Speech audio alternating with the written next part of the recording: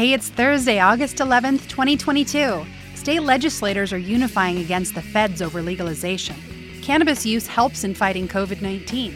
And Arkansas is a big mess. Government officials are trying to stop the will of the people, and even medical marijuana programs could be scrapped there. So get ready. The marijuana industry is constantly changing with new laws, rules, and regulations. You need to know what's happening. We keep you up to date by bringing you the latest information on the marijuana industry.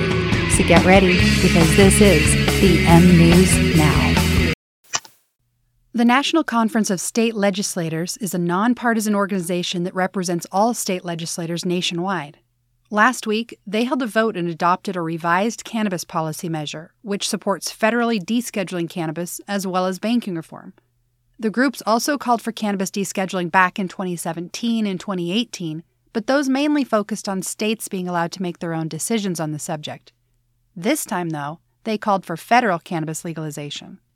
They also asked that until cannabis is federally descheduled, the federal government should stop interfering with citizens who comply with state cannabis legalization, and instead only focus on the illicit activity. Their directive also used strong language urging Congress to pass legislation allowing financial institutions to provide banking services to legitimate state-authorized cannabis-related businesses. This measure by the state legislator group is a positive step because it's showing that the states are uniform in their effort to encourage the federal government to act quickly on cannabis legalization and banking reform. Results from a recent study published in the Journal of Cannabis Research indicates that cannabis consumption is associated with lower COVID-19 severity among hospitalized patients. The report wrote, cannabis users had significantly better outcomes compared to non-users, as reflected in lower NIH scores, shorter hospitalization, lower ICU admission rates, and less need for mechanical ventilation. The researchers concluded that cannabis users were more likely to have lower levels of inflammatory markers at admission compared to non-users. This effect was sustained during their hospital course.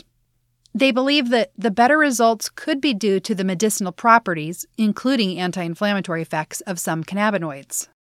The study was the first of its kind to compare COVID with cannabis use. They looked at a total of 1,831 COVID patients, of which only a small percentage were cannabis consumers with various methods of consumption. While the study's results are very intriguing, more research would obviously need to be done with a larger subject base to study it further. After collecting more than enough valid signatures to put adult use legalization on the ballot in Arkansas, the State Board of Election Commissioners dismissed the proposal on the grounds that the ballot title was not being clear enough regarding the impacts of THC levels in cannabis edibles. Several hours before that initiative was rejected, the governor, Asa Hutchinson, encouraged standing firm against legalization efforts, saying marijuana is a harmful drug. The group behind the ballot initiative, Responsible Growth Arkansas, has now filed an appeal with the state's Supreme Court to overturn that decision and put that issue back on the November ballot. Their complaint says that the State Board of Election Commissioners are thwarting the will of the people and their right to adopt laws by initiative. They also say that the board has attacked the heart of our democratic institutions with this rejection and that it's unconstitutional. The group claims that the title is clear enough and the details were provided for a fair understanding, and so they are asking the court to deny the dismissal. They're also requesting a preliminary injunction allowing the amendment to appear on the ballot, because it's unlikely the courts would be able to decide the matter before August 25th, which is the deadline for certifying amendments to appear on the ballot. A lawsuit that was filed in Arkansas last month may lead to the ending of the state's medical cannabis program. The situation began when plaintiffs were suspicious that THC levels in some cannabis products were not accurate according to the labels. The plaintiffs had products independently tested for THC levels, and they found that results had been inflated by an average of 25%.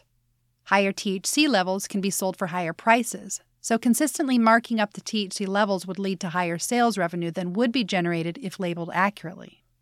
The plaintiffs then filed their lawsuit, which alleges that multiple cannabis producers conspired to show inflated THC levels on products, which is a violation of the RICO Act, which stands for Racketeer, Influenced, and Corrupt Organizations Act. The plaintiffs asked in their petition that the court stop the defendants from continuing to engage in racketeering activities, to enforce strong federal policy that seeks to reduce the cultivation and distribution of medical marijuana through a complete prohibition on those activities. Legal analysts say that what this means is that it could potentially lead to the state medical marijuana program being scrapped for the state.